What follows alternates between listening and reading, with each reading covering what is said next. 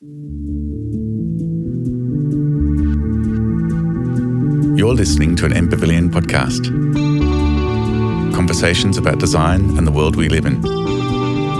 For more, visit our archive at mpavilion.org. Good afternoon, everyone. And subscribe wherever you find your podcasts. Started. Thank you so much for your patience. We're just running a few minutes behind time. So I might just start with an acknowledgement of country. And we've got an incredible panel here today. So wonderful to see you on. And we're really looking forward to talking about this very important topic in relation to design excellence.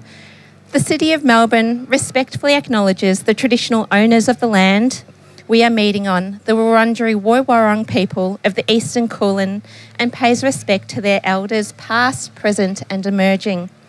We are committed to our reconciliation journey because at its heart, reconciliation is about strengthening relationships between Aboriginal and non-Aboriginal peoples for the benefit of all Victorians. So welcome. I'm Jocelyn Chu. I'm the Director of City Design at the City of Melbourne, and I'm very excited to be bringing the second event of our M-Talk, the Excellent City series to you today. 2021 was a big year for design at the City. In October, we launched 2 formal design forums, the Design Excellence Advisory Committee. It's very strange to be in the centre. I might just sort of pop back here a little bit so I can see you all, and I think you can still see me. So in October, we launched 2 formal design forums, the Design Excellence Advisory Committee and Melbourne Design Review Panel. These forums are key components of our Design Excellence program. Amendment C308, Urban Design in Central Melbourne, was also approved and introduces a revised design and development overlay along with the Central Melbourne Design Guide. In developing this series, the Excellent City series, we were keen to open debate on what design excellence means. We see the series as a forum through which to explore this with experts from consulting and academia, as well as our communities and the broader public. This year, we're exploring themes of equity, of resilience and Aboriginality. We're excited to showcase some of the thinking that is already informing design at the City and to use these conversations to identify areas for further address and development. We hope this will be the first of an annual series of talks on the Excellent City. Today's topic of design yarning will explore the idea of how we see Melbourne as an Aboriginal place. The discussion has evolved from a series of design yarns initiated by City Design in 2020 with our colleagues in Aboriginal Melbourne. And these conversations are helping to grow our knowledge of the role design can play in supporting reconciliation and to increase cultural awareness and capacity in our work.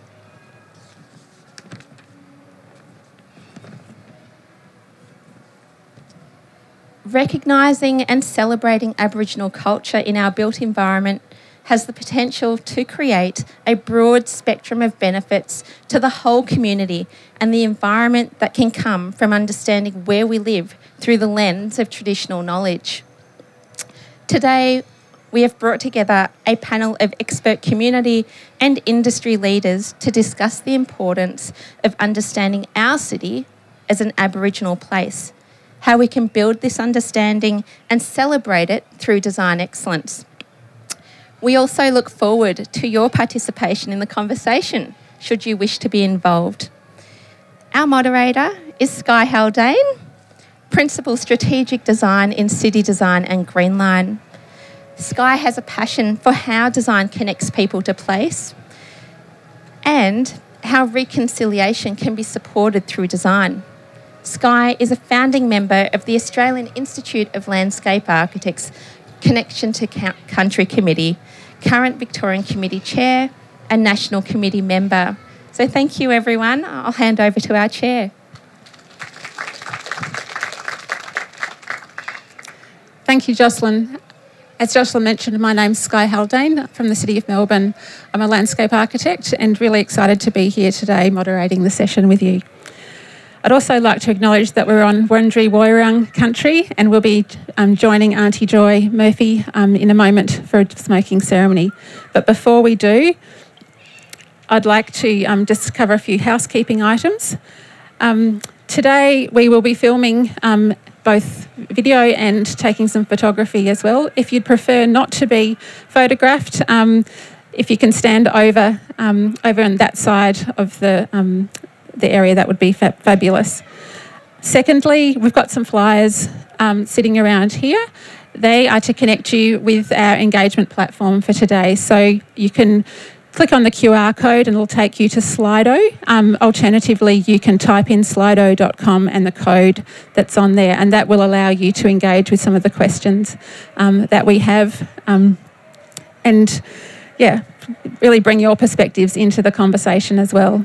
In addition, we have this plan of the city here in which you can, share your perspectives on how you see Melbourne as an Aboriginal place as well. Finally, we've got Debbie Wood, who's our graphic recorder here today, so she'll be capturing some of the conversation visually for us so that we can communicate that to others. Her handle is @Debbie_sketches. Deb_sketches, apologies. So I'm very excited now to take ourselves across to Auntie Joy, and when we return, our speakers will be sitting in the central circle, so if you can leave those seats free, and we'll come back and join that after the smoking. What about this? So, Kai Yanabal, which means hello to friends and visitors, and I'd especially like to pay my respects to my father. This is his traditional homeland. And it's quite bizarre these days to hear all the activities going on, but really enjoyable. First of all, I'd like to begin, though, by acknowledging each and every one of you that are here today. And there's brothers and sisters that are here today. So I want to acknowledge all ancestors, elders, and communities across this great nation and our neighbouring islands. For a long time in my life, I've often wondered what it might be like, come my age and where I might be. And the really beautiful thing is that I've outlived my life expectancy as an Aboriginal woman for about 17 years. And you don't get any points for guessing, people. But that really means a lot to me, I guess, in a number of ways. When we're given this wonderful opportunity, it's about, recognising that. And we've lost so many of our men. And for our women to die at such an early age, you wonder which way our culture and heritage, or how it's going to survive. And for me, it's been a really serious moment in my life. And then, of course, with everything that happens in life comes death. And sadly, through the death of my 3 older brothers, who each were known as the Narrangitas, which is the head man, I'm now the senior elder. It doesn't mean that I have the role to play as a Narrangita, but it means I have a responsibility, and I take that very seriously. And for me to be accountable to the great legacy, the amazing legacy that First Peoples have been given, especially here on Wurundjeri Woiwurrung land. Can I at this time acknowledge the City of Melbourne and MP Pavilion, because, it's taken a long time for that recognition and acknowledgement for us to come on to this part of country and to be asked to do ceremony. And whilst I've done many over the years, it's probably been now in very smaller increments about 5 years ago, but in the last 3 years, it's been a lovely journey, I have to say. There's not so much weight on our shoulders, and you kind of feel now that you really are welcome, Wominjaka, to be able to perform ceremony. And that, of course, goes back to who you are and where you come from. But in all cultures, there is some form of cleansing, and a lot of it is similar. And I think, the beauty of ours is, particularly with Wurundjeri Woi-wurrung people, is to say that we have the best belonging ever. And why do I say that? It's because we have access to these amazing gum leaves, of which is our belonging. And the wind's going to play havoc with me today, but we'll see how we go.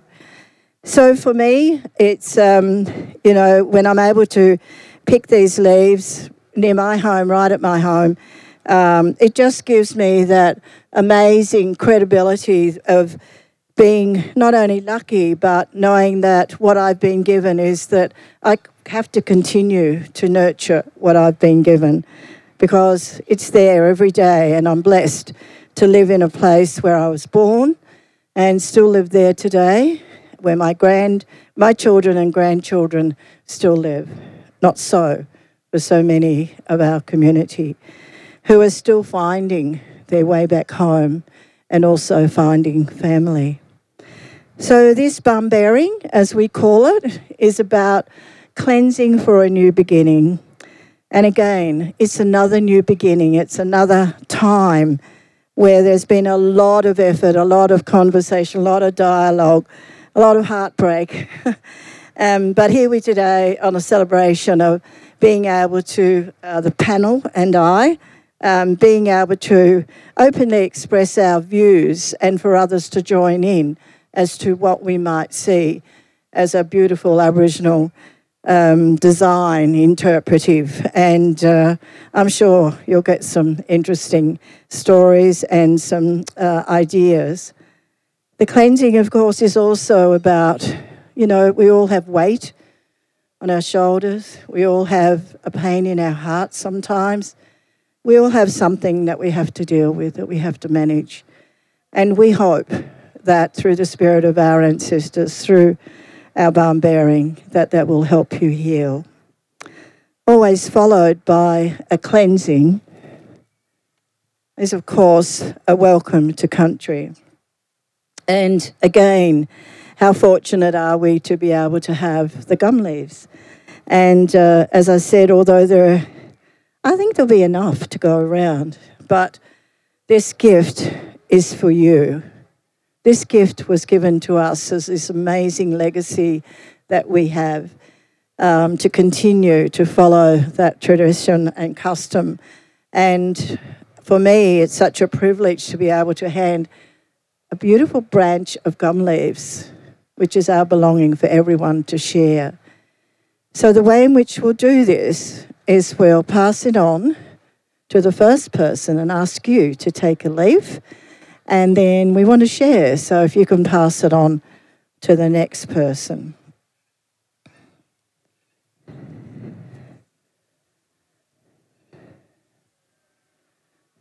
Nojkumwa, thank you. Thank you for accepting this gift, because it means now that you are welcome to everything from the tops of those amazing manigum to the roots of the earth. And it also means that you join with us to honour the spirits of our ancestors who have nurtured this very land for many, many, many, many years, a millennium, whatever you want to call it, but timeless. And we hope together that we can continue to, what I've said before, is nurture what we've all been given. And now that we're building up a better understanding of who we are and where we come from, then hopefully we'll provide a better place, a better environment for those that are yet to come. Our language is the Woi-wurrung, Wominjaka, Wurundjeri Balak, Yemen, Kundibik, and you are most welcome to the traditional lands of the Wurundjeri Woi-wurrung people. Should you feel that you'd like to join, come closer, please do that. And just take in the balm bearing. And then also the gift that you've been given. You have a choice. You may keep that as a keepsake, or you might return it to the earth, as I will be doing with these ashes, I'll return them to a safe spot here make that then a spiritual place, so that hopefully many people can admire and continue to admire the oldest living continuous culture in the world, Nodj Kumbwar. Thank you.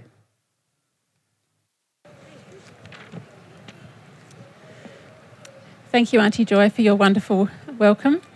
I always feel incredibly privileged and grateful when I have the opportunity to be part of a smoking ceremony, and when you go home and during the rest of the day the smoke lingers on your clothing and in your hair and reminds you of the experience that you've had in the day. So thank you so much for that. So to kick off our conversation today, I'd like to recognise again that we're on Wurundjeri Woiwurrung country here in the gardens, and I think it can be difficult to imagine the landscape that existed here before what we see around us today, and the dramatic change that's happened to the land around the Birrarung since the process of city making that has occurred since Europeans arrived in the 1830s. Today we understand that central Melbourne has always been an important meeting place for the Kulin Nation. We also recognise the unique value of Aboriginal culture as the longest continuing culture on earth, and the deep connection that traditional owners have to country. There's growing community recognition and interest in how the planning and design of our cities recognises and reflects cultural values and enables rich experiences of Aboriginal culture in city life. Legislation is also evolving with the 2017 Yarra River Protection Act, Willip Gin Birrarung Murrin, recognising the river as a living entity, along with the relationship and continuing responsibility of Wurundjeri and cultural practices that are integral to its health and ecosystems. As we support traditional owners in carrying out these responsibilities, we seek to understand how we can understand our city as an Aboriginal place to make our cities more culturally inclusive and sustainable.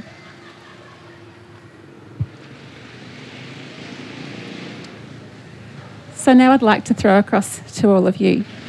I'll start off with each of you introducing yourselves, and in the process of that introduction, if you could speak a bit about how you see and understand Melbourne as an Aboriginal place, and are there particular places or qualities that provide connection for you? Jason, would you like to start? Sure, I was just wondering which end we were going to start on. So, good afternoon, everybody. My name's Jason Eads, and I'm the Director of Aboriginal Melbourne at the City of Melbourne. I've been there 3 weeks. This is the end of my 3rd week, actually. So I've been in Sydney the last 3 years, so it's coming back. Can you just...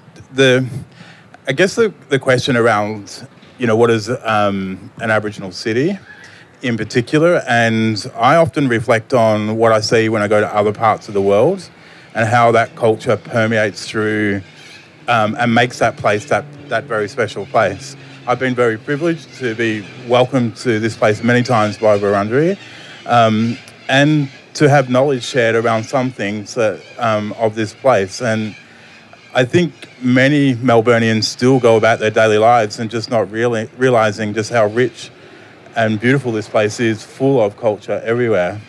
And for me, it's finding ways in which we can open others' eyes to that beauty that we see everywhere. And embracing of it as something that we as all community can be proud of, regardless of our backgrounds.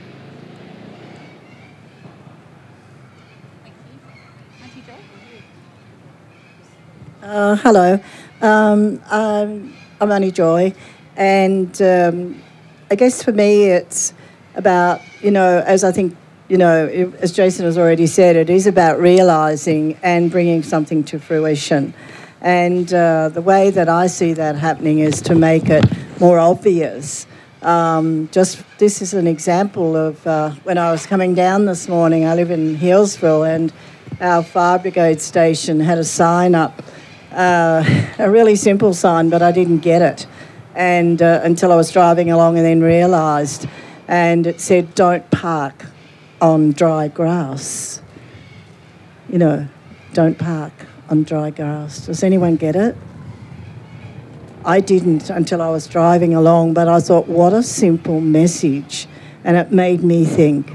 So, we're prone to fires, and so it means that if you park on dry grass, there's liable to be that ignition of from your car, from the heat of your car, and of course, boom, up you go.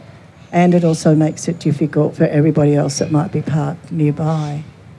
So I think those simple messages are really relevant, and I haven't really thought of one just yet, but I thought that's worth a mention. But I'd like to see it become more obvious, and I have to mention this too, when I was driving along St Kilda Road, there's birds in the grass, these animated birds, and they're pecking away, and I wonder what birds they're supposed to be. Well, for me, we need to identify them. We need to know what kind of birds. We need to recognise native animals to this area. We need to see what they can do. And so is this ideas time as well, or shall I stop until we've introduced I think everyone? we'll be having the visions at the end. Okay. But I think I'm getting excited and carried away. But I guess the intent of this question was really about what really allows you to recognise currently this place with Pretty much. all that you see around Pretty you. much nothing. Yeah. Okay, got some ideas later.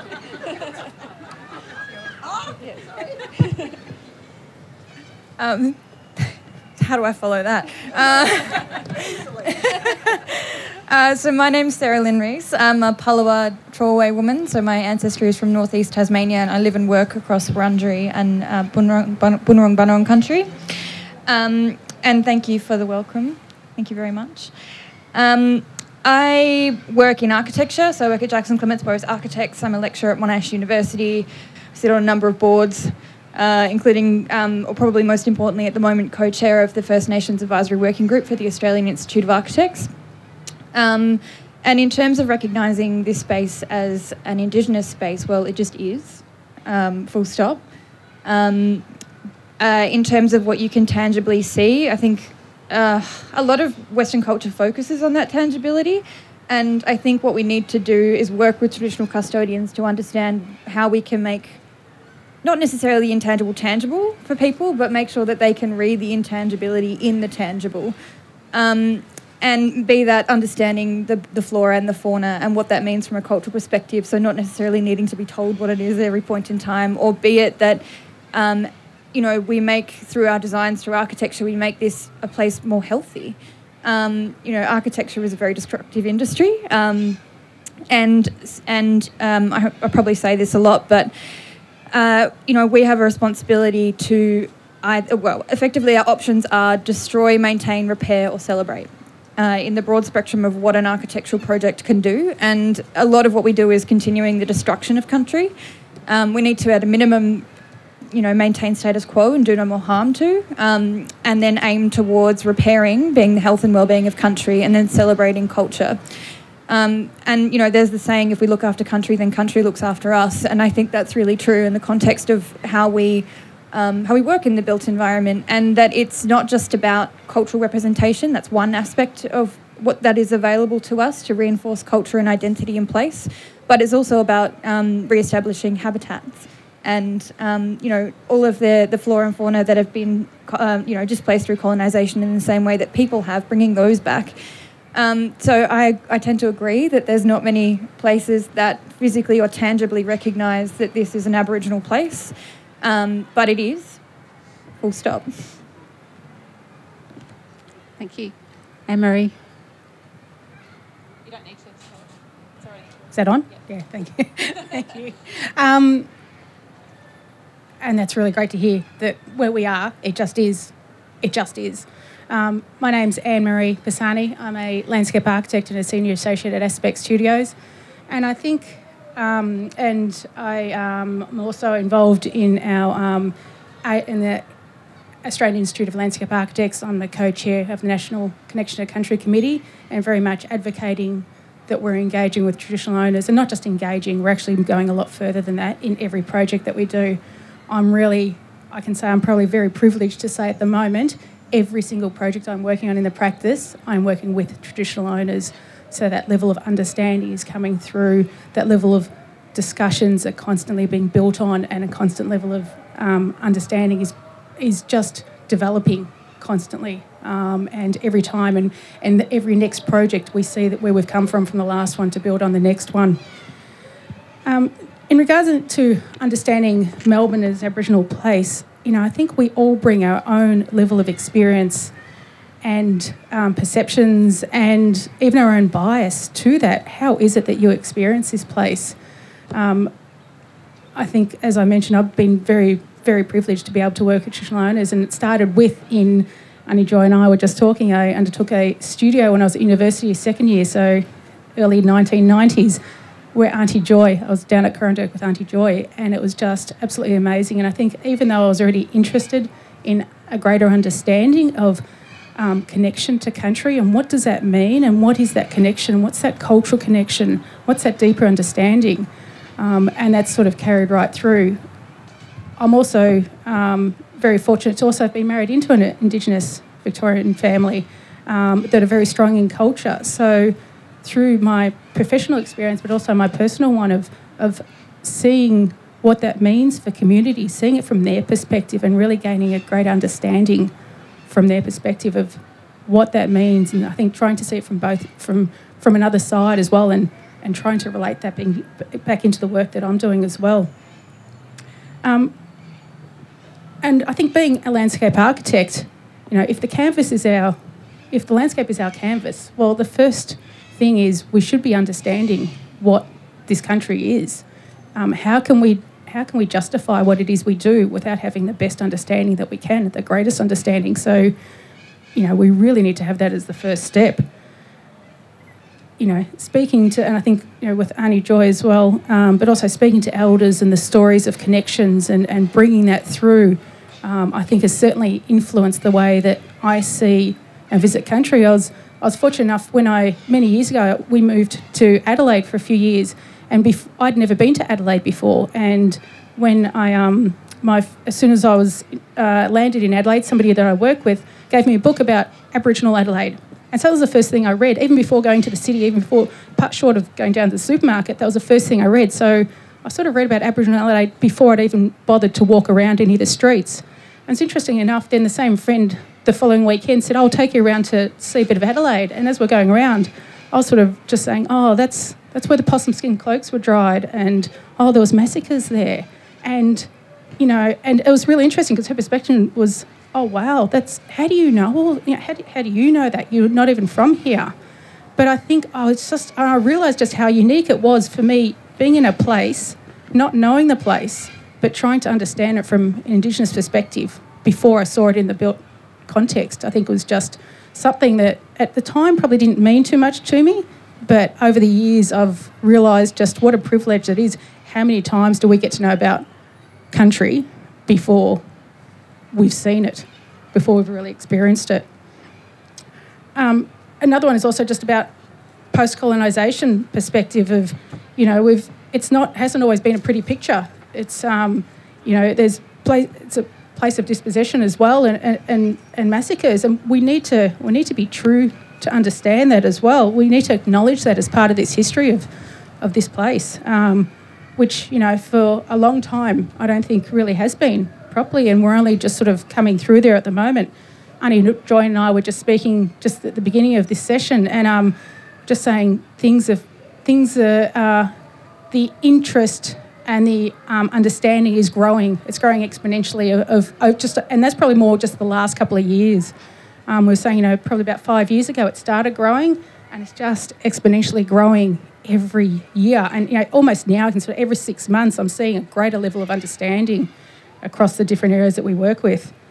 And that contemporary history, that social tapestry, I think of understanding is really important too, not just that connection of, somewhere for those of you that know Fitzroy, Gertrude Street, that social connection of people from country, and that have also travelled there from other places as well, and how they connect to that place.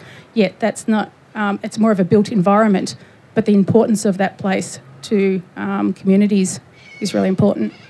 Thank you, Anne-Marie, and that's a really wonderful segue to the question that I have for Auntie Joy next. So I'll be asking each of the panellists a particular question related to their background, I guess, and perspectives, but then also invite each of you to respond to each other's questions as well.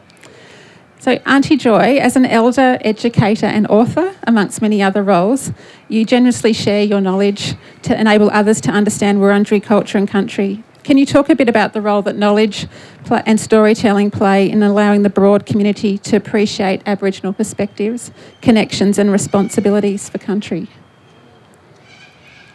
Oh. Thank you. That's a really broad question. However, I think it's been identified with the panel speakers. One of the things that I do want to say is that Anne-Marie mentioning Fitzroy, a very livable place for our community, but it's not visible. There's some artwork and, Charcoal Lane is there, but I think non-existent at the moment. And the park, where so many tragic things happen, but now people are rebuilding their lives there. But it still faces so many challenges. So my role, and that I see personally, and when talking to elders, as well from other countries, is that we need to get people to understand who we are, firstly.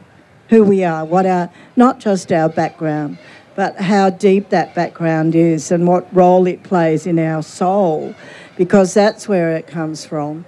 And secondly, so that if we're facing a huge challenge, which we seem to do all the time, there's so many barriers, to try and get that understanding of those people. And then it might well be just a simple thing. It may well be that simple sign that I talked about at Healesville, that allows people to think deeper, and to perhaps go into their own culture, their own awareness, but think very deeply, because it's the spirit of the earth and of our culture and heritage that we want to embed so that people can appreciate who we are and where we come from, who we belong to. How important do you think people's access to knowledge in the public realm is to share that understanding? So projects like the Yallinguth work that Wurundjeri has been doing, or other ways of people being able to get information about a place that they are visiting. How direct or indirect do you think that knowledge access should be? It has to be out there everywhere. I think, it's an open book. Everybody's welcome to know about country. We want to share country. We've never said that, we don't want to. We've just been never given the opportunity to. We've not been asked. And that's one of the most pertinent things in life, is that when you pay respect, even walk to somebody's house or, a shop door or something, you either knock in or you knock on that door or someone opens it and then you say, and they say, hello, who are you? Please come in. We've never had that generosity given to us in terms of country.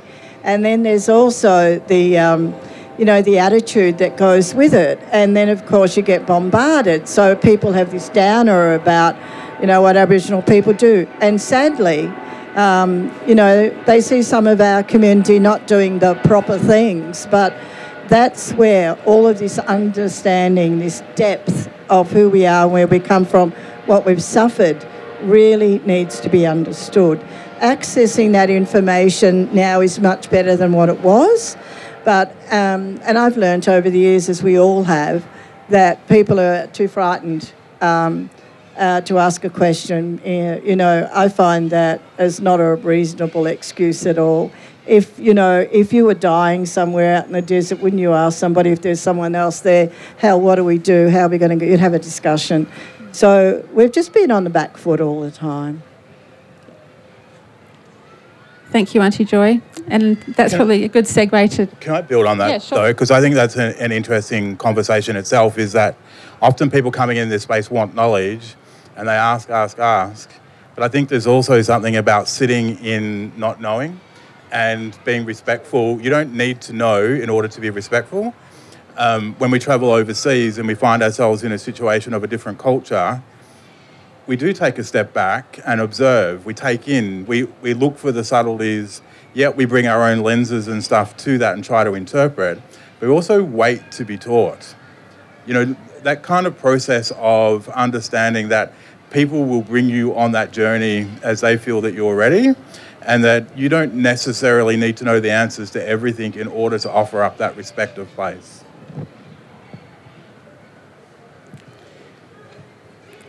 Thank you, Jason.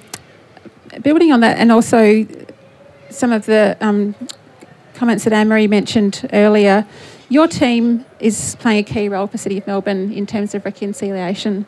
Can you speak a bit about the initiatives your team is involved with that is driving reconciliation and community understanding through Aboriginal Melbourne? What role does truth-telling play in this process, and why is this important? How might it change the way we experience the city? I think reconciliation's a really interesting space to work in, because again, I think that people are looking for explanations of things, or for places that force a reconciliation conversation. I think what's really interesting about the work that we're doing, and kind of builds upon some of the work that's happening in other levels of government, is around truth-telling and allowing the space for community to tell its story on its terms. And I think that that's really important, that the community has that opportunity, because if we're able to have that layer of community representing itself, telling its story in the way that it wishes to tell it, then I think that reconciliation builds from those things. Whereas if you artificially try and construct something that's just about reconciliation, I think what I observe too much is the other kind of looking in and trying to grab things or try and work out, in some ways to make them feel better. But, I do feel that part of reconciliation is the foundation of truth-telling. Like we saw that out of South Africa, that it was led by a truth-telling process to allow people to heal within community as well, because there's lots of stuff that have occurred in which community needs time to reconcile within themselves in order to be able to then embrace and share that bigger picture with the rest of community. So for me, the City of Melbourne has a wide-ranging kind of role in terms of the role that we play, in the built environment, but also in the discussions that we lead with our, the people who live and play in this city, and how we engage with them and help them open their thoughts to seeing this city in a very different light. And so for me, there's a big focus on how do we engage, how do we have these dialogues, and how do we lean in and kind of own, parts of what is our collective past. Can I just add a comment? I studied, who knows when that was, but commercial principles and practice. And I really don't know why, but I have to say it was not long after my father had passed, and I was very lost within myself, and I had a big responsibility to help my mum with the younger kids. And I was lucky to get into RMIT. Don't know how that happened, but it did. But, for me, kind of going through that journey of studying and what commercial principles and practice meant, it meant to me balancing the books. And I think that was probably my motive because of our community and the atrocities and, what my dad and my mum had gone through personally. But I didn't see that in a monetary sense, and I still don't see this, and God knows whose books balance anyway. But I think that's where reconciliation is not the right word. I've never agreed with it right from the start. And I think, it's also a two-way thing. Just can't be one way. And, what Jason said is right, but my other side of that is to saying that if we don't talk to each other, then we're not going to be able to build a relationship and bring back what this land originally stands for. In the absence of a better word, how would you describe if reconciliation isn't how you would choose to describe it? What do you think could? Oh my God, it's going to get all political. No, I'm not going to go there. But I must say that I've chosen not to take part in the treaty process. There are a number of instances in my life, and one was ATSIC, which I totally disagreed with, but put myself, well, I didn't put yourself, you had to be elected. And so I got elected, but I knew it was wrong from the start because it wasn't serving the purpose of our community. And I've been one where I've worked across, government, all levels of government, and some of that later in my life was about my purpose so that I could learn how government worked and their construct with communities, which is, well, with everyone really, that, they expect too much. They want a 1,000-page form to fill in to be able to walk down the street or to get a permit to ride your little buggy or something, something ridiculous. And so that's kind of been my way of life, that, if you find out what someone else is doing, then I'm hoping that that'll make a more efficient and effective journey. And then having said that, though, if, truth-telling, that's part and parcel of my life. If you can't truth-tell, you're just lying all the time. So, if you're not born with that, and I've been very fortunate to be brought up in a great family, and, even with the hardships, my mum always said, never tell a lie. It'll never serve you any purpose in life. Thank you, Auntie Joy. Could we say, Auntie Joy, it's a respectful shared journey?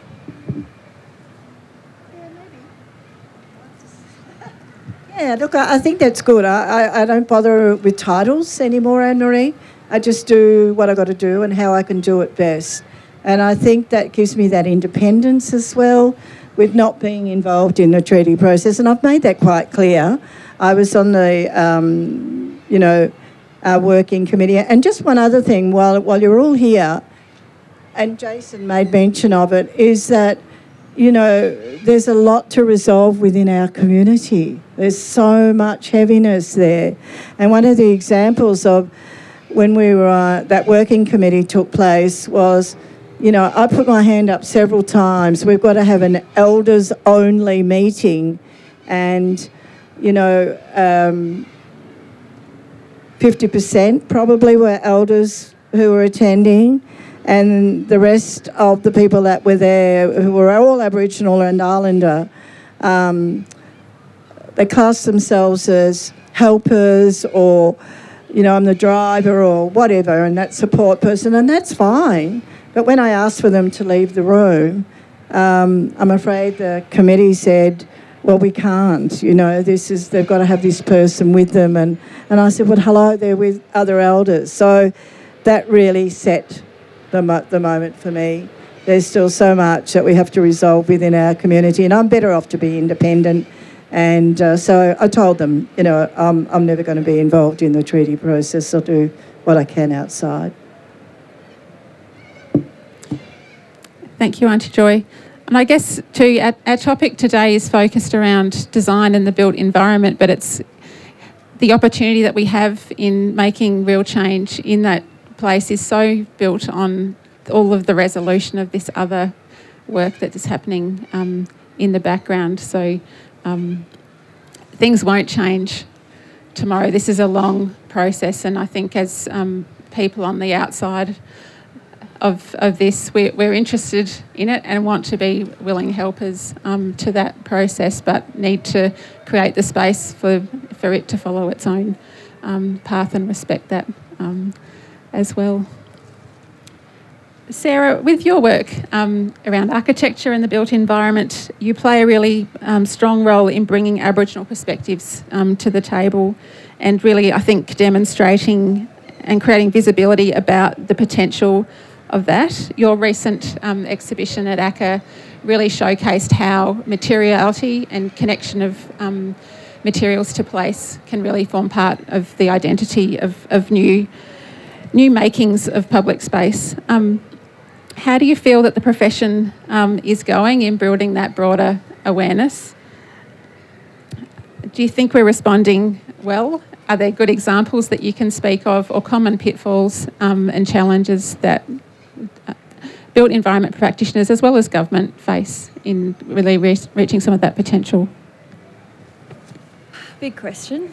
I think that, just to build on a couple of other things that were said and then get into answering that question, I think that what we all need to acknowledge is that, well, I'll say it first, this is not my country. I don't have the right to speak on its behalf. As a visitor, I have an obligation to follow the laws and values of this country and embody them in the way that I live and work in this place. So in the context of architecture, that means that we've got to get beyond this idea of, I should preface this, I don't think that putting art in the built environment is a bad thing. I think it's important. But I think that there are so many more layers that need to go into the way that we think about architecture and design, and it needs to start from an understanding of those laws and values. So I don't know all the stories of this place. I don't know, and I probably never will know them, and it's not my right to know them. But what's more important is that through engagement with traditional custodians and through co-design or collaboration or whatever kind of process you want to call it in the built environment, that we start with those laws and values of country. If we can start there, then we're able to make decisions and we're able to sense check ourselves, and we're able to then align with those understandings throughout the whole process. So that's not necessarily going to materialise in any way in the design outcome, but if you don't start that process from that place of understanding what your responsibilities are as a visitor on this country and creating something on this country and physically changing this country, then for me it's not starting from the right place. Do I think that we're doing a good job? I think we've got a long way to go.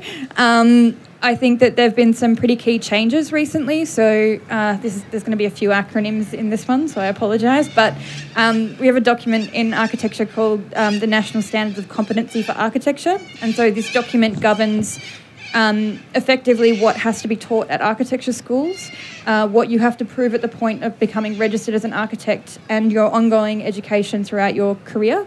And so the First Nations Advisory Working Group, which represents Indigenous people from all across Australia, and the AACA work together to incorporate 8 First Nations performance criteria into that, which means that every architecture school now in Australia has to teach this curriculum. They have to engage with the content, and they have to find ways that it can be demonstrated to be appropriate, because they're going to be assessed on it every 5 years. So I'm starting to learn the value of a document more so than I ever did. I sort of always shied away from the policies and the development of those things because I wanted to get my hands dirty and do the work, but I'm starting to really see the value in that and what sort of systemic change that can have. Because I think there's been a lot of advocacy and a lot of yarns, public yarns in this space in terms of architecture, but particularly the last 5 years, I'd say the same. It's really built up. We run a talk series here called Blackarchitecture, so if you want to come to that, that's happening in 2 weeks. Small plug. But if we don't start from that place of the values and laws, then we're not going to get anywhere meaningful. It's always just going to be something that's applied rather than embedded, and it doesn't come from the soul of that place. So all these architecture schools, they're now indigenising their curriculum. It's a bit of a mad scramble. There's not that many Indigenous people working in architecture, and all of them are being called on right now by every architecture school, which is about 23 of them, to help them do that, which is an interesting thing in and of itself, because, yes, it's important to have First Nations perspectives who are Indigenous people working in this space, but it's also more important to have the traditional owners' voices, or the two of them paired together. Because, when we engage with traditional custodians, not every traditional custodian comes from a design background. And they don't need to come from a design background. That's not the value of engaging with a traditional custodian in the context of a built environment project. We're trained in design. So what we need to do is work together to understand how we can, what has been shared can be translated into something that is meaningful. And that what is meaningful has to be layered. So it has to be... it has to start fundamentally with the health and well-being of country, so we're not doing any more harm. And then we talk about how do we represent, how is the culture of this place or the laws and values of this place represented in the design spatially, not just as a marker on the wall or the ground. And then we need to move on to how is there reciprocity in this? Proper reciprocity should probably come first, but how is this space actually giving back? And it might be that the thing it does is it gives back a habitat to a bird, and that happens on a large scale, and that is enough. It might be that it needs to be more than that. I think I've said this about 67 times at MPavilion, so I'm going to say it again, and I'm going to keep saying it until somebody does it. But, we need to figure out where the moments of power are in the process of the built environment. And one of the key moments of power that we don't hear much about is planning. So a project starts... in the context of, there are so many controls, there are so many rules and regulations that we follow. There is so much potential in our planning system to be the carrot or the stick, I don't mind, to make things happen. And, that could be making sure that, every local council has a group of elders as a reference committee for big projects or for all kinds of projects. Like we do with Melbourne Water, a referral body. It could mean that actually embedded within the planning laws are the values and laws of the country that project is going to be on. So, and obviously developed in partnership with traditional custodians, but so that it becomes something that happens across every project, not just the ones that we can engage on, because we can't engage on every project. Traditional owners don't want to engage on every project, I'm presuming. But every project can do something. So... look, I think we've got a very, very long way to go, and I don't even know if we'll see the future of the Melbourne that I would like to see as, again, visitor. So my opinion's less important, but wouldn't it be wonderful to be able to walk around the city and understand the country when you walk around it, which was the point of the ACCA exhibition, to get back to your original point. Nawi, Caroline Briggs and I were commissioned to create an exhibition at ACCA for the Who's Afraid of Public Space exhibition. And it's called Nagi Jambana. And the focus of it really, the fundamental question is understanding what are all the tools in our arsenal as built environment professionals working with traditional custodians that we can employ to create a sense of place that is respectful and is of country. So the exhibition asks the question, if our public spaces were made from the materials of country, what would those materials be? And the resolution of that research, it's ongoing, it will be forever ongoing, but is 55 different materials that are from different countries across Victoria that have been brought in to create a topography of space. And the way that we describe those materials and their seats, because you're supposed to be able to touch them and feel them and sense them, and there's no, like the opposite of what goes into a gallery, and there's so little text because we want people to actually develop a relationship with that material, get to know it, understand it before they then go and find out all the technical details. And another reason, at least for myself, that we did this exhibition is that, I'm kind of over having the conversation in practice, or, it's too hard. Everyone just does the things that they always do.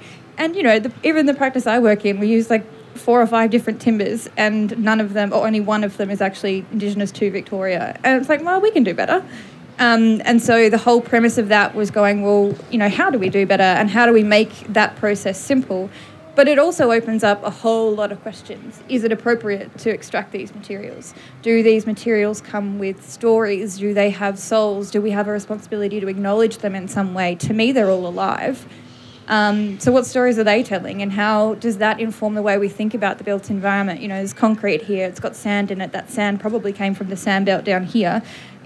That sand belt, how old is that? Where did that come from? Did it break down from a sandstone? All these sorts of things, how do we understand it? Underneath us right now is the Melbourne Formation, which is layers of siltstone and sandstone. It's over 420 million years old. But that tells us that this place was probably once a seabed or a wider riverbed, and that, the different deposits meant that water was moving at different times. So how can that inform the way that we think about this place in the built environment, rather than just, this is the story of this place? Yeah. If we leave it at this is the story, then I think we're romanticising it. But if we also are gifted the idea of a story or a story to work with, we need to understand what the values are that are embedded in that story. Yeah. Sorry, that was a long rant. Yeah. Yeah. Auntie Joy, did you want to respond to that at all? It was fabulous what Sarah has just said. Absolutely. God, where do I start? It's not that elders don't want to be involved in every project. God, I wish we could. We try, but also we've got to give our young people or younger, than ourselves who have not had that experience or that opportunity, and for them to learn. So, and they're not always available to come out with us or to be in a discussion or whatever. So one of the things is, sometimes I'll come out with something that's really good. And so, lean on them a bit more. I try to, invite those younger people in so that, those stories, for example, we want to share those stories. And it's true, you do have to understand the meaning, the principle, the value of those stories. And, it's depth. That's what I was talking about before. So the other thing, the limitations that we have, and this is very personal with me, but it's still going through it, is with that councils, definitely no planning. I've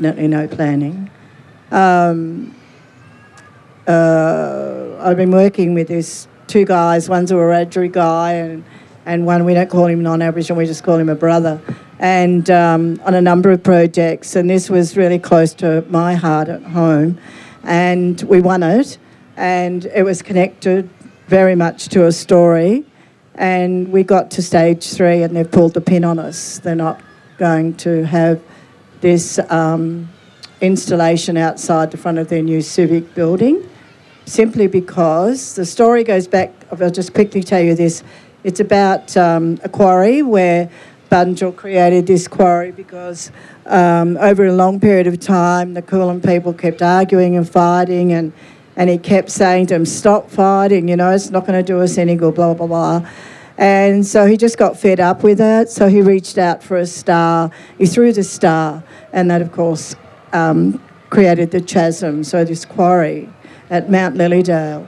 And, well, I wanted to bring this into reality. I wanted to realise the whole thing, the value of it, the importance, the significance.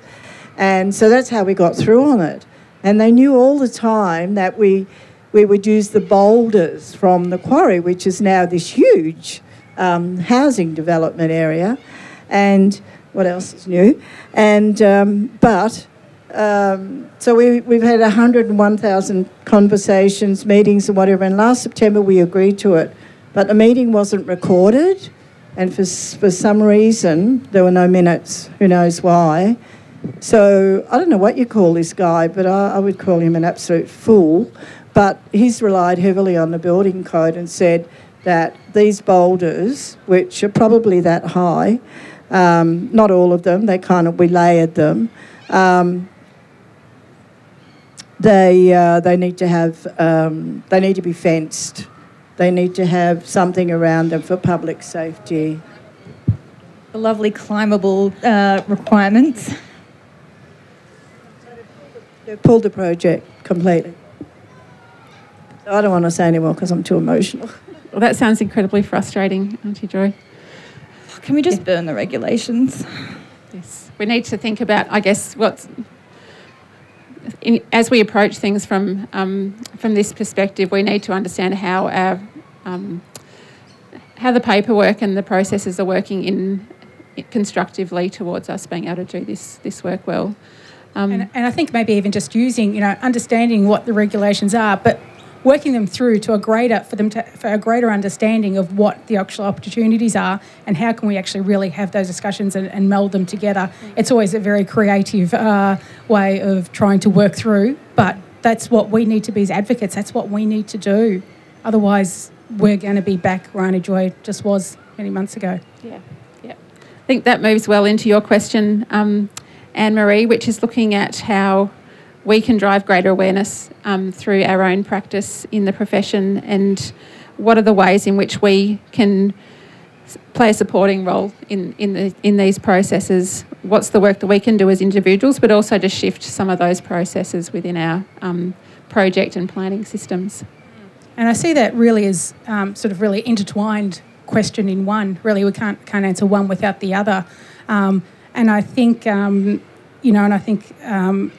understanding the connection with place is something Auntie Joy and Sarah's just spoken about really well and really clearly, and a lot better than I could say. But I think, our role there, it's really about making sure that we are acting as advocates in every step of the project that we can.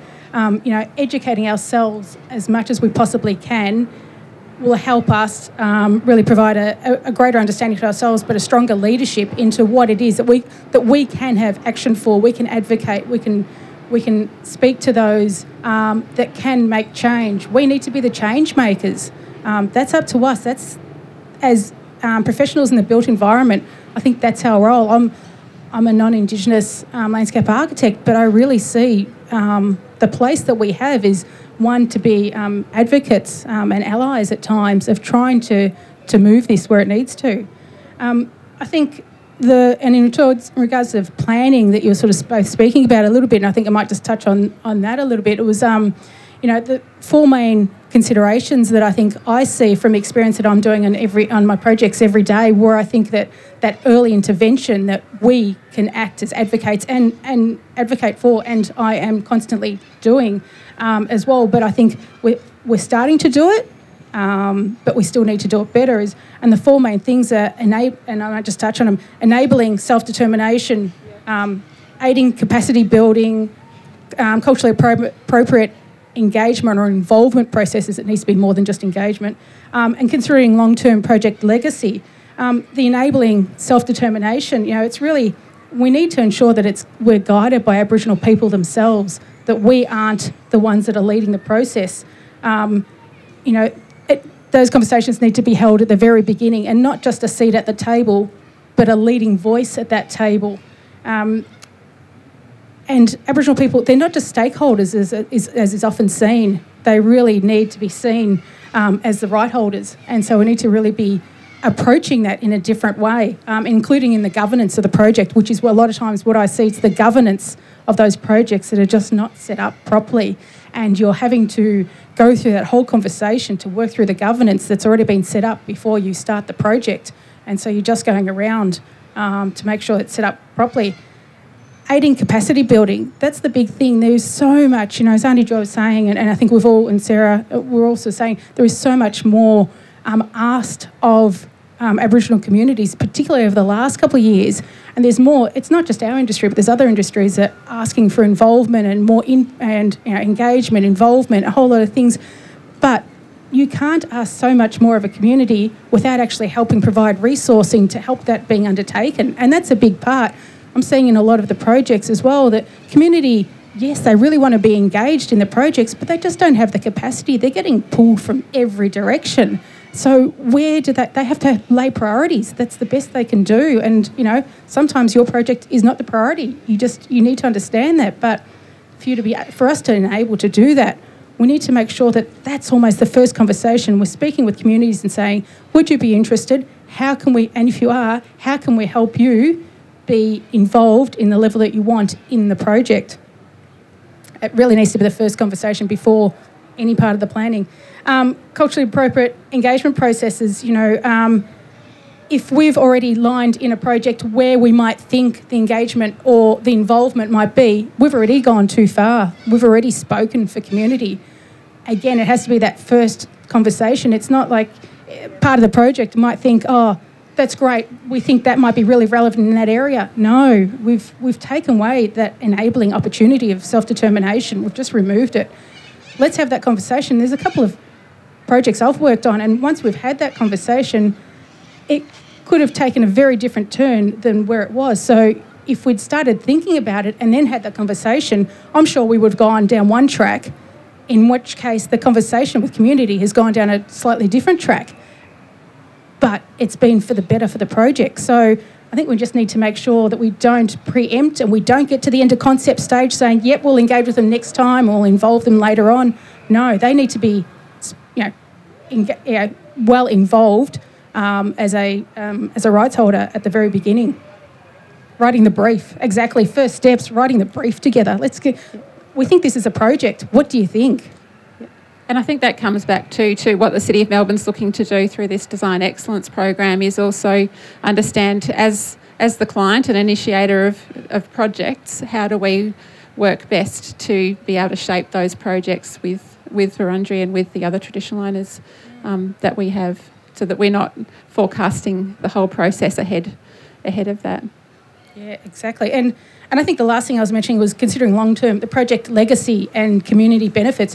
Whenever I look at projects, I always look at, well, what's the benefit to community? Because I know the benefit to the project will be there no matter what. It will come out of what we see as the benefit to community. I've sort of done a review on some projects many years ago when I was talking at a planning conference, and I thought, I'll just go back and review what I saw as the benefits to the project. And I thought, okay, now I'll review the benefits to community. And what I realised was the benefits to community outweighed the benefits to project 3 times to 1. And that just made me so excited to see that. I thought, this is right, because not only is it benefits to community, they are also benefits to the project, but we see them in a slightly different way. And I think sometimes we separate them. And, perhaps we shouldn't always separate them. And how can, I think how can our projects also aid in building an understanding of those community, of people that visit our projects, experience our projects? Like, how could this place be designed in a way that people who experience this country see it through a different lens? And that's what we really want, people to see this through a different lens, a different way of understanding. Thank you. That brings us to the final question to the panel before we open it up to audience questions.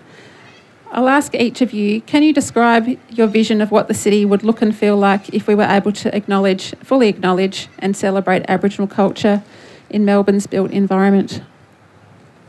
Who'd like to start? Well, I wonder if it's not appropriate that Auntie Joy shares that, given you are a traditional owner. I want to see a big change. I'd like to see a big change before I leave this earth.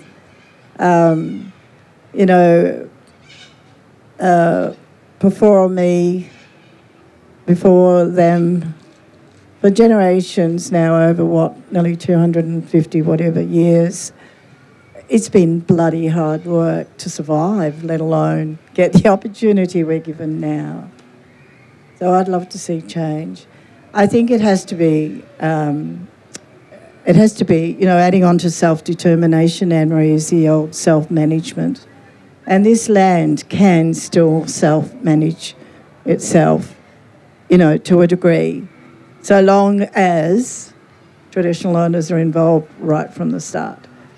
There's so many things to consider, I don't need to go tell you, but the underground pipes and whatever, just the surface here, for example, really needs to be seriously considered. We need to, and we're very much able to include the flora and fauna. And I see that in the fauna in an animated way. And I'll go back to my birds, because I don't know what poor birds who they're supposed to be, but I think that's really cruel, just having a bird there and we don't really know what it is. We know that it's pecking and it's hungry, but, if I was coming to Wurundjeri country, I'd want to see, oh my God, what's that? Or my kids or my grandkids. So my vision, and, it's a little bit out there, but it's very doable, in my opinion, with all what we've got on today, is like 2 kangaroos, 2 mamams having a fight, literally, because those birds over there, I don't know if you've seen them, but they literally go backwards and forwards. So we can show that beautiful strength, that beautiful posture, what a kangaroo looks like, the naming of it. We can show how they use their tail in fights and just really simple stuff, So animating of animals would be just delicious, I reckon, and I'd love it.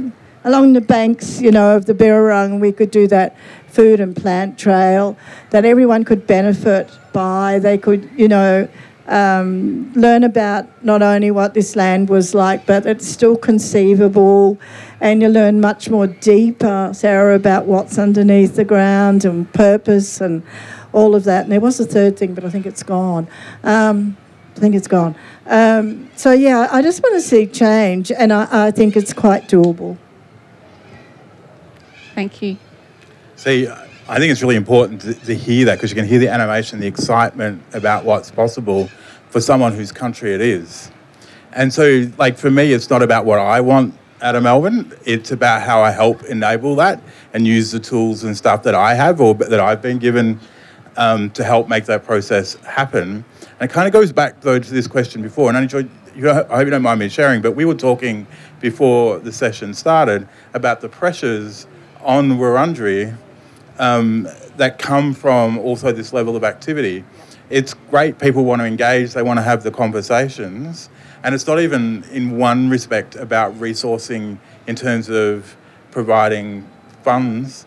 As we were talking about, this is about people, and there's limitations on how much Wurundjeri can do. In that kind of environment, I'm really interested to work out what do we do to help as opposed to providing another layer of hindrance. Being able to practically work through on, what does that look like for Wurundjeri? So when we talk about self-determination, what does that manifest itself as? So that we're able to work through in some ways to help lighten that burden. Well, Anne-Marie, you mentioned capacity building, and that's what it is. There needs to be what's the word? I can't even think of the word. However, we need capacity building because we're, a very young community. We have very few elders. And then, of course, we've got kind of this generational gap where we've got abundance of young people coming through. And, like I said before, it's a lack of knowledge, lack of experience, and not through their fault, but because of, colonisation and its impact, it's stopped that continuance to a degree. So that's the capacity building for our others who don't get to experience that knowledge. So I guess a program, Jason, is the way to do it. That enables, like I was saying, it's not always possible for young people or younger people to come along to this thing. They have to have a job and all that kind of stuff. So look, there's stuff happening out there with fire burning and our young people are really trying their hardest to get engaged. They're seeing not only the damage it does, but they're wanting to try and, stop that. They want to be there. They want to join the fire brigade, but they don't feel that they have the capacity or the knowledge, and in some cases the nous themselves. So we need to build them up. Good question. I think the first thing we need to do is acknowledge that we're not post-colonisation. We live in a settler colonial structure, which means that colonisation is ongoing within the systems that exist, that create barriers that prevent Indigenous people from having choice. Not necessarily being included, but having a choice to be included in the way that they would like to be included. So if we can acknowledge that, then I think that what needs to happen in the short term is that every single system that exists, and I mean system that's been imported to this country, needs to be examined, reviewed and updated to make sure that there are no barriers that are preventing Aboriginal people from having the same choice as everybody else. If we do that, then maybe that is planning, maybe that is the building regulations, maybe that is like in architecture, the NSCA, maybe that is curriculum in education. All these things, all of them need to be reviewed, and they need to all go back to that starting place of, well, whose country are they on? What are the values and laws of that country? And then is everything else serving the purpose of understanding that? And I don't mean that to be a really abstract thing. I mean that to be a very real thing. It needs to be real, it needs to be lived, and these documents that we are governed by need to reflect that.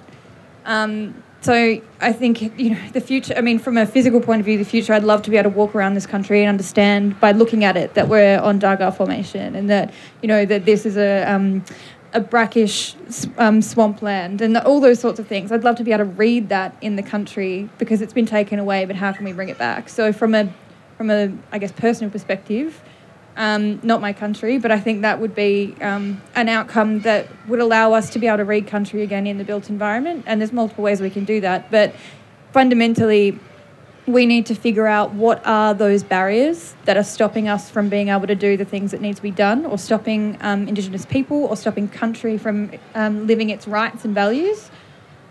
And then we need to address those. You know, we did the Birrong Parkland Studio with the Birrong Council last year at uni, teaching at uni, and we were talking about, well, what are the rights of the river? It's got a right to flow, it's got a right to flux, it's got a right to be a home, it's got a right to be a habitat. It's currently, if a law of this country is not harming the waterways, we have harmed that waterway. So how, as our responsibility as people who, regulate that, how can we reverse it? How can we change it? And, we probably can't go back to what we had before, but how can we give it back those rights? I don't know. A lot of things to be done.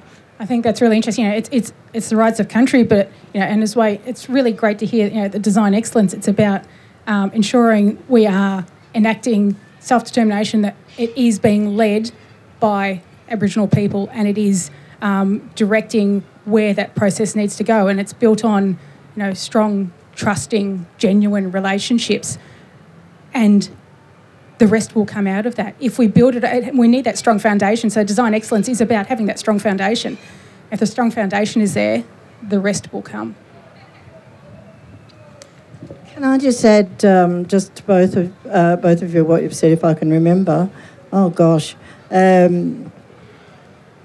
Okay, but I'll go back to, it might come to me, I'm sorry. But the thing that I want to see is, the buildings that we have. I mean, you can see them anywhere, all over the world. Light them up, do something with them, and it's doable again.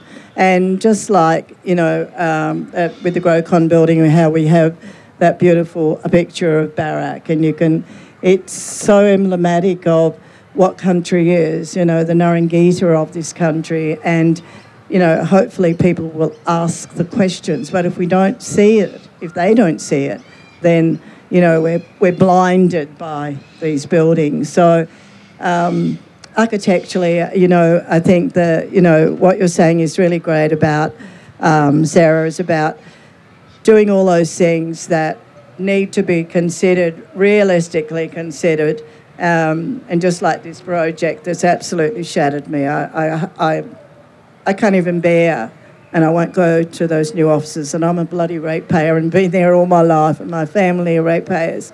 They just don't realise what they've done to the spirit of that story, and it's their loss.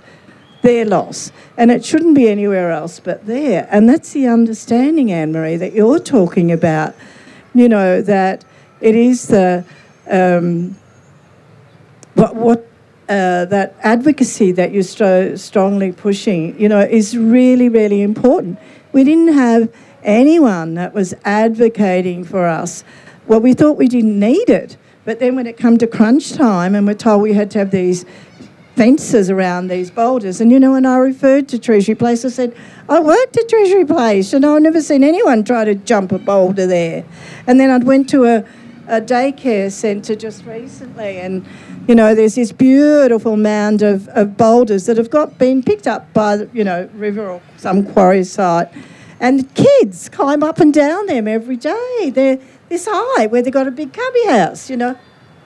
Anyway, so that's what I wanted to say. Those 2 points are really critical. And with Jason and the program that he's going to build for capacity building our community, then I think we're on the road. Yeah, I think those three points, they're really strong elements of where we should go. Yeah. Thank you for summarising that so well, Auntie Joy. And I think it's beholden on us to understand, the privilege of those stories being shared, and then how we suitably carry those through in the work that we do and champion for them. We're at time. I'm just mindful that I would like the opportunity for the audience to ask a question, if there's anyone who has a burning question.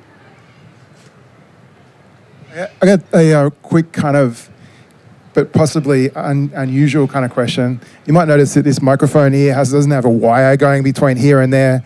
Because the idea that architecture in the 21st century is largely electromagnetic, like the control of people through communication systems is actually through communication systems. And I'd just like to make a kind of a reference to a work that's also down at ACCA, Stephen Roll's work, where he's put the The Wi-Fi is called Aboriginal Lands, and I think it's really an interesting provocation that I'm kind of attempting to make here, to not just be thinking of territory as in the land, but it's the electromagnetic spectrum, and that in a way these systems of communication are effectively running like a electromagnetic razor wire through the Dreamtime, as far as I can tell. And maybe the question for the City of Melbourne is it possible to roll back some of this system to actually open, because it's really these systems constitute the ongoing colonisation of all of us, but very much the kind of Indigenous people. So what is the possibility of can we have an electromagnetic free zone where we might be able to get back to some kind of tabula rasa of kind of, that's a bit of an ask, but is that okay? Can we do that? Does anyone have any comments to make on that? Yeah, I will. I think that those things divide us and they make us less connected, but they also connect us. So it's about finding the right balance of how can something like the item in the exhibition that you're talking about give us that provocation and make us think, but also how do we actually stop and connect to the country that we're on and find our own ways to connect to the country that we're on. And we can be obviously ideally guided through that process with traditional custodians, but everybody needs to form their own relationship with the country that they now live on. And Danielle Promick, who's an Indigenous spatial designer, Budawang Yuin woman, she says that for every project that she works on, she has to fall in love with country. And I think that we all need to stop, but that's our responsibility as individuals. That's not necessarily, I'd say, the responsibility of the City of Melbourne to prevent that from happening.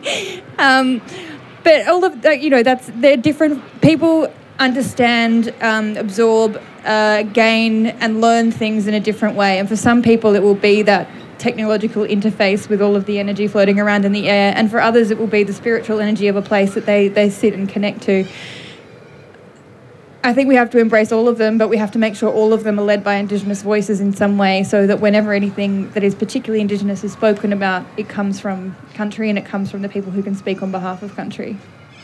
I wonder too whether technology gives us a lot of opportunities to sort of see past some of this change in the built environment too, and thinking back to the Rising Festival and the Rivers Sing installation that Deborah Cheetham and others had curated. For me, that was one of the most powerful spiritual experiences of the river that I've ever had, and to some degree it helped me to see the river without all the buildings and the change. So I wonder also with the Yallinguth work as well, whether technology gives us another lens to see through when we can't necessarily change the full built space, but it's a slightly more adaptive way of us being able to change that lens.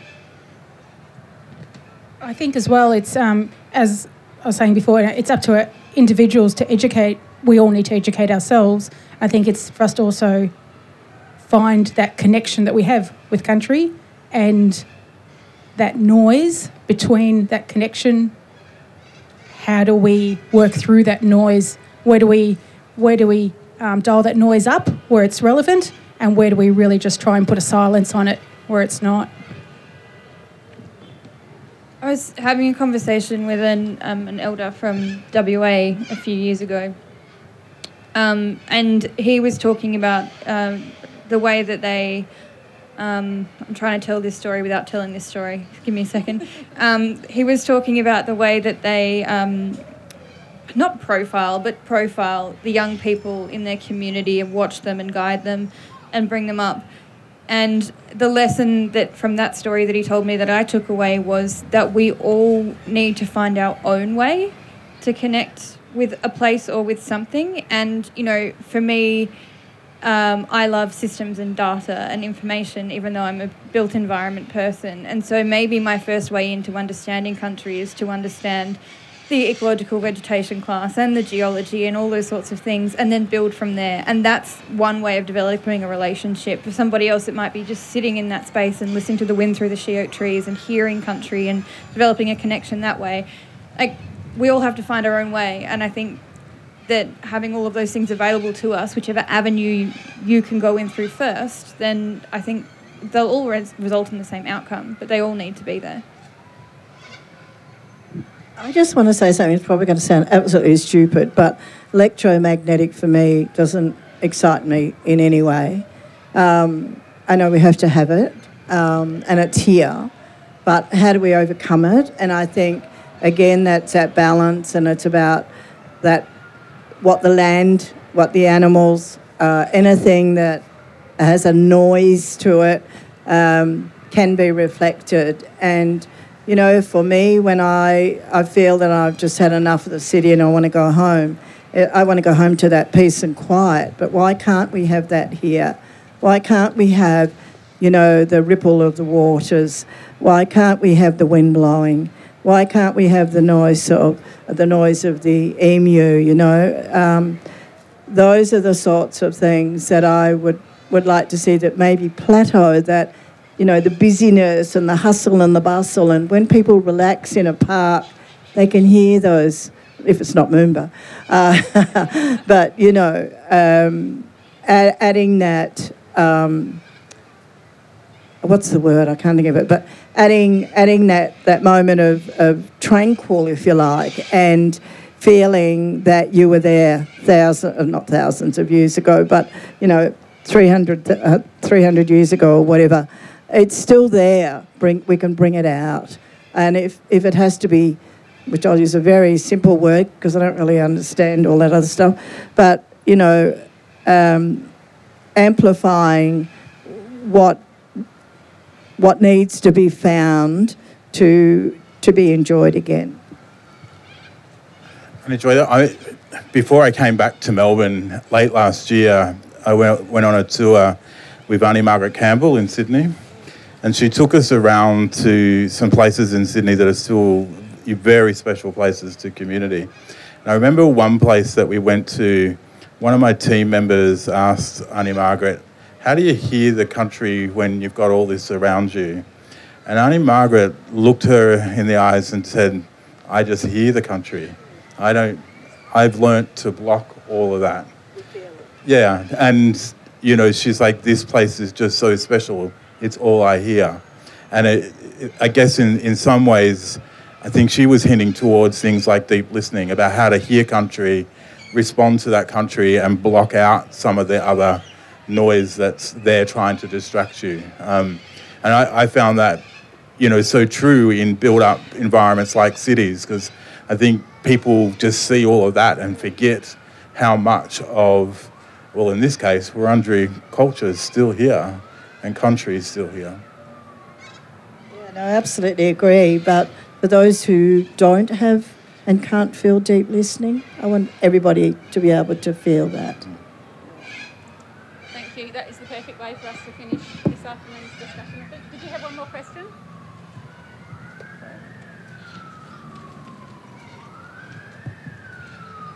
Thank you. Anne-Marie, you talked about the fact that over the past 5 years there's been great appetite and interest in supporting design translation, both in the landscape professions as well as architecture. What does excellence in design look like, and what are we critiquing? Is it the process, or is it the manifestation of the design outcome? And most importantly, who does the critique?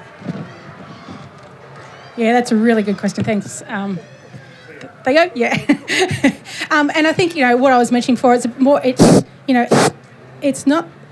about the process, but to ensure the excellence is making sure, from my perspective, it's very much about ensuring that it is being led by the traditional owners of that land that we are working on, and that they are directing how that process should go.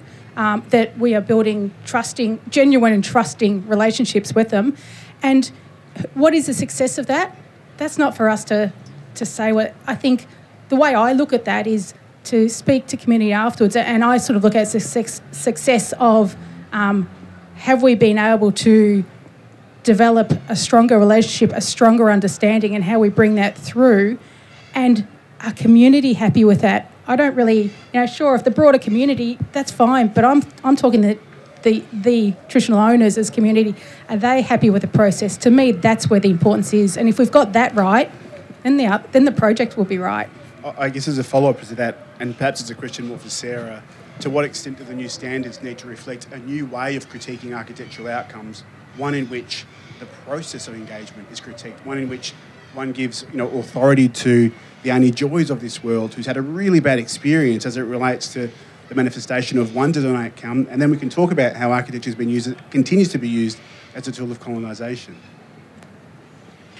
Well, what is the process that surrounds that? The process that surrounds that is architectural awards programs, built environment awards programs, because they're, I guess, the manifestation of the question that you're asking in reality. And there a lot needs to change in those. The way that works is that you've got, say, 8 minutes to talk about your project.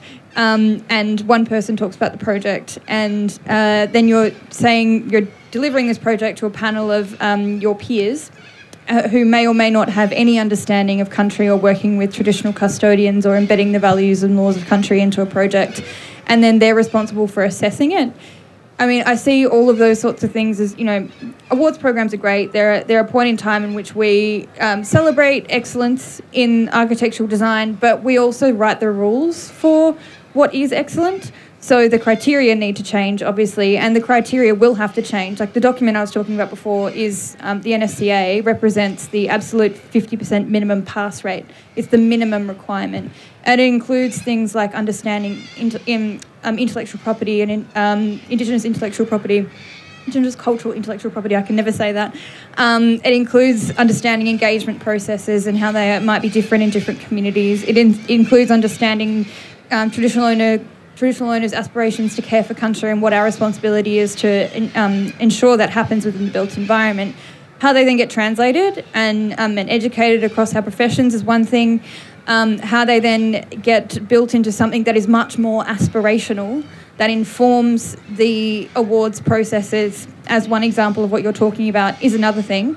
But we have to, I guess, again, it comes back to the power of the document. Well, what document is it that determines the criteria, and how do we get involved in changing that document? That's the starting point. And that might be having a set of protocols around it, that if there's an award that's Indigenous that's being awarded, it should have traditional owner voices involved. If there is an Indigenous project, there should be something from the traditional custodians that says, yes, we agree, and maybe that should be anonymous so it's not going through the design team so they can't change it. There's all these sorts of things, little tiny processes that we could change in the systems that we have so we don't have to overthrow them, but we need to take 5 minutes, sit and think, well, where are those barriers, and where are we putting people in positions that they don't have the authority to be in? As in non-Indigenous people not working in this space, judging Indigenous projects that have gone through processes with traditional custodians, and how do we make sure that we flip that? I think there's no one answer, right? It's a whole series of little things that need to happen in that process. And I mean, awards is just one example of that to illustrate the point. I might just add to that, just very briefly, I think we're also starting to see change not only in projects the last couple of years, but even the awards. I think for Institute of Landscape Architects, there's actually, you also need to include some information coming directly from the traditional owners, from their perspective, their point of view. What was the process? Did it meet communities' expectations? How was it undertaken? And so that's a great step. I think there's still a lot of work to go, but we're slowly getting along that track. Can I just add to that, Theo, in terms of the words design of excellence, those 3 words? I could say it's a bit glorified, and I was trying to think of, I was said I'm not into titles, Anne-Marie, but I'm seriously thinking about that now. And I think what I'm trying to say is, from all the comments that have been made, and they're excellent, is about an unimaginable place of country. No, an unimaginable... Somebody can help me, I can't find the right words. I was going to say an unimaginable design of excellence, and I went, no, got to get rid of design of excellence. So an unimaginable, God, it's gone. But do you know what I mean? It's like that this could be the biggest showcase that could be seen in our lifetime by having something that is a design of excellence. But a lot of people still think it's unimaginable, and there are also a lot of factors that could make that unimaginable. So all that's been said today, it really just has to all to come together so that there can be this unimaginable made imaginable by design of excellence, for want of better words, if that makes any sense.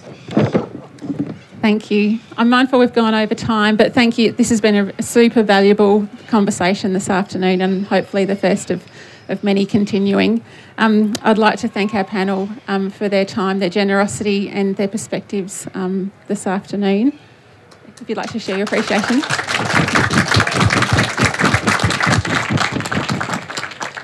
And thanks also to all of you for being here and sharing the discussion this afternoon. We have two more talks in our Design Excellence series, the next of which is coming up on the 31st of March, on the Thursday evening. It will be talking about designing resilience, which will ask how do we design to survive, responding to a climate and biodiversity emergency. And as Sarah also mentioned, she has her Black Architecture program coming up during Design Week, so stay tuned for that on the 21st to the 23rd of March. Thank you again, everybody, and enjoy your afternoon. You're listening to an MPavilion podcast. Conversations about design and the world we live in. For more, visit our archive at mpavilion.org and subscribe wherever you find your podcasts.